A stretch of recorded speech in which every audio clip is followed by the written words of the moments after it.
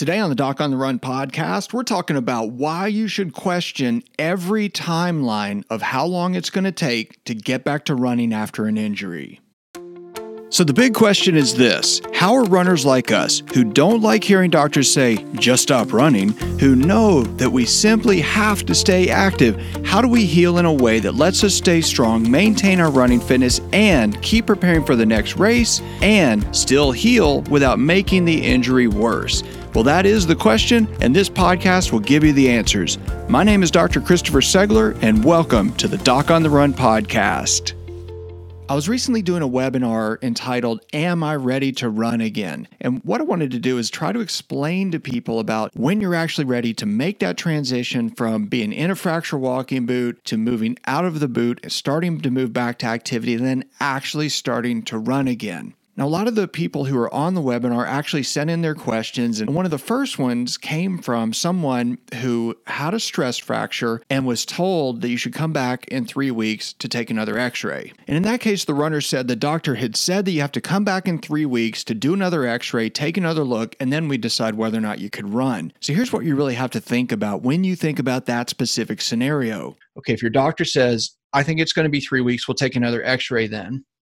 So you have to really think about that timeline. You have to question the timelines. And I'm not saying the doctor's wrong. What I'm saying is you have to question it, right? So if the doctor guesses that in 3 weeks you're going to have something appear on an x-ray, that assumes the bone's going to be stronger at that time, right?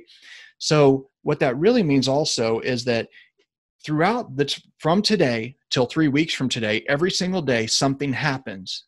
Tissue's getting stronger, more collagen is forming, more the osteoblasts and osteoclasts are working in conjunction to remodel the bone, more bone is getting laid down, things are getting stronger. But every single day, if you get stronger, then in theory, every single day you could do a little bit more activity. You know, you wouldn't have to wait 3 weeks, right? So you wouldn't sign up for an event and then wait for 3 weeks and expect to be stronger because you signed up for the event. You know that you have to do something to get your strength back. You also have to let the tissue heal, but that's a different issue. But I'm just saying you have to really think carefully about these timelines. Any standard timeline is for standard patients and generally don't work for people who are more aggressive, more athletic, and more competitive. That's been my experience. But there is no formula that works for everybody. If you think about that, that's ridiculous. So if you take somebody who's a high school cross-country runner, will they get stronger and heal faster than somebody who's a 65-year-old diabetic patient who's overweight? For sure. That's not a criticism. That's a fact. Will that person who's a high school athlete recovering from an injury get better and stronger faster than someone who is a professional athlete? Probably not. Why? Well, the younger athlete actually has the propensity to heal faster, but the professional athlete has more help. They have teams of trainers and coaches and doctors. I see professional athletes who have professional personal physicians that travel with them. And then they call me in to actually consult on a very specific part of whatever's going on with them, but they have more advice. So everybody's timeline is different depending upon who you are, your physiology, and what you do. I got an interesting email yesterday from a woman who just had surgery. And she said, I am so lucky that my surgeon told me that I can run after 6 months. The first thing is that, okay, first of all, I want to say that it's awesome if you have a positive attitude in a way that when you hear, I will not run for 6 months, you think you're lucky. So the other thing is that when your surgeon does surgery on you and tells you that it's going to be 6 months for you to run again, then you have to think about this, right? And what I mean by that is what has to be true that it's really going to take 6 months for you to run again, right? If it's going to be that long, what has to be true? Well, first of all, your surgeon has to be right. And your surgeon has to know what you're going to do or what you're not going to do in order for you to run in 6 months. So the surgeon has base assumptions about what you're going to do and assumes that you will do all those things and assumes you will not do anything that would slow that timeline down. Then you have to think about, well, what has to be true for you to never run again? So what would be true? Well, you get worse. You have to have surgery again. You lose your leg. Something terrible happens. You don't heal from the surgery. Your foot hurts every time you walk or whatever. And something would have to be true for that to take, never, right? So something would have to be true for you to never get better again. The next thing is to think about is, if your doctor says it's going to be 6 months for you to run, what would have to be true for you to run in only 3 months instead? What would have to change? because I promise that it is possible to change all of these things. If you start thinking about what has to be true, what do you have to do differently? Well, first of all, you have to follow all the doctor's instructions, but then you have to do something for extra credit. And if you do those things for extra credit, you get back to running faster. That's the bottom line. But that's the deal, is you have to realize that you can actually change all this. You can heal faster depending upon what you do. You can reduce your risk of recurrence and getting another injury later depending upon what you do. It's not about timelines. It's about your goals and expectations. You have to decide what you're willing to do and what you're not willing to do, and what actions you take if you want to get better faster. So there are some things you cannot change, and we think of those as intrinsic things. Like if you're a man, or you're a woman, those are different risks. If you're a woman, you actually have a much higher risk of a recurrent tibial stress fracture. If you're a man, you actually have a much higher risk of getting an overtraining injury in the first place. You can't change that, but you can change all these other things. Muscular imbalances, that where you have a lack of balance. If you have, if you're a heel striker versus a forefoot striker, if you think you actually have control and you actually take the bull by the horns and you do exercises to figure out how you can get better, all of those things matter. And progressive return. This is most of what I teach to physicians about actually figuring out how to ramp up activity slowly and deliberately so you strengthen everything that's not injured and strengthen the thing that is injured last. Most people do that backwards. They get an Achilles tendon injury. They want to strengthen the Achilles tendon. You can't strengthen it while it's injured. It just keeps it injured. This high school cross-country runner, he is different. He's a high school athlete. He's going to heal faster than me. He has the potential to heal way faster than me. So if some doctor says, okay, Chris, you got a stress fracture. It's going to take you 6 weeks to get better. This high school cross-country runner, you got a stress fracture. It's going to take you 6 weeks. How is it possible that that's true? It doesn't seem like it's possible because that kid heals faster than me. He should not have the same time. The most important thing is to figure out what your goal is. The way that I usually like to think about it is that think about if you think you're better than a normal patient or not better than a normal patient.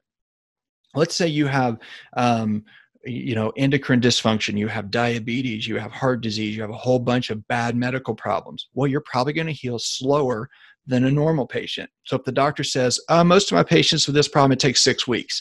Well, if you're a really unhealthy patient, it's probably going to take you longer. If you're a lazy patient, if you know for a fact you just won't do anything the doctor tells you, it's going to take you longer to heal. If you're an active athlete and you're somebody that's used to training, used to taking initiative, used to following directions, you're probably going to heal faster. But then you have to figure out what has to be true for you to heal faster than that timeline.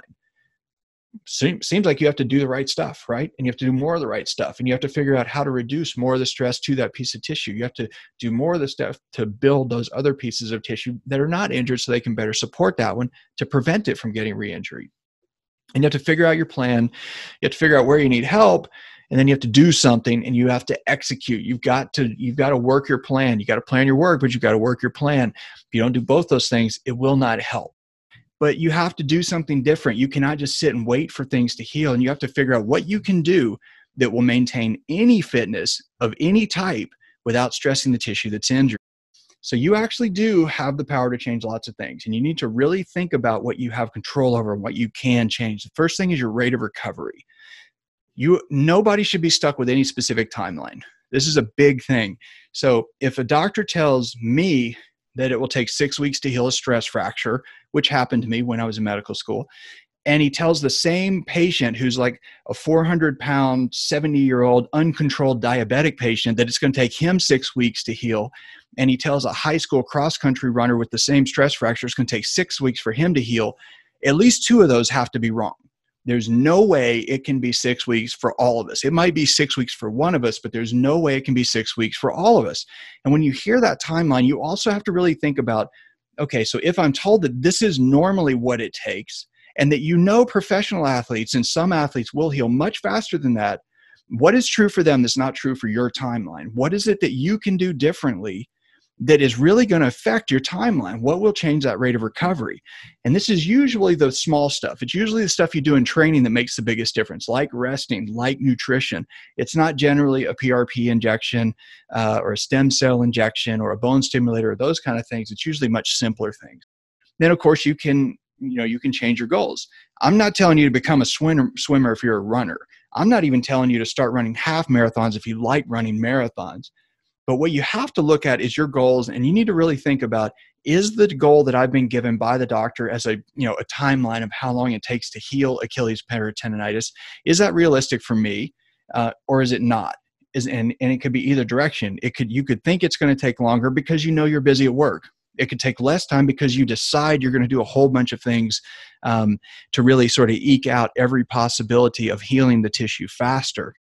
No matter what the timeline, just remember, depending upon what you do, depending upon how frequently you follow up, depending upon how frequently you track your improvements or pay attention to your pain, all these things really matter. So you've got to do something. You got to take action. The people who actually get better the fastest are the ones who follow up more frequently, check in often, or track all of their own stuff on their own. That's why I created the Runner's Rapid Recovery Journal. It's a thing that actually helps you take a look at what you did in training and apply it to your healing. Take what you know that works in training and apply that to your recovery. You've got to really track everything. You've got to figure out what you're missing, what you're not doing. All of those little things matter. So if you want to change your timeline, do something. Take action. Start tracking it. Start monitoring it. Get the Runner's Rapid Recovery Journal. Start doing those exercises. Develop some goals, and then work toward those goals every single day. If you have a question that you would like answered as a future edition of the Doc on the Run podcast, send it to me, and then make sure you join me in the next edition of the Doc on the Run podcast. Thanks again for listening.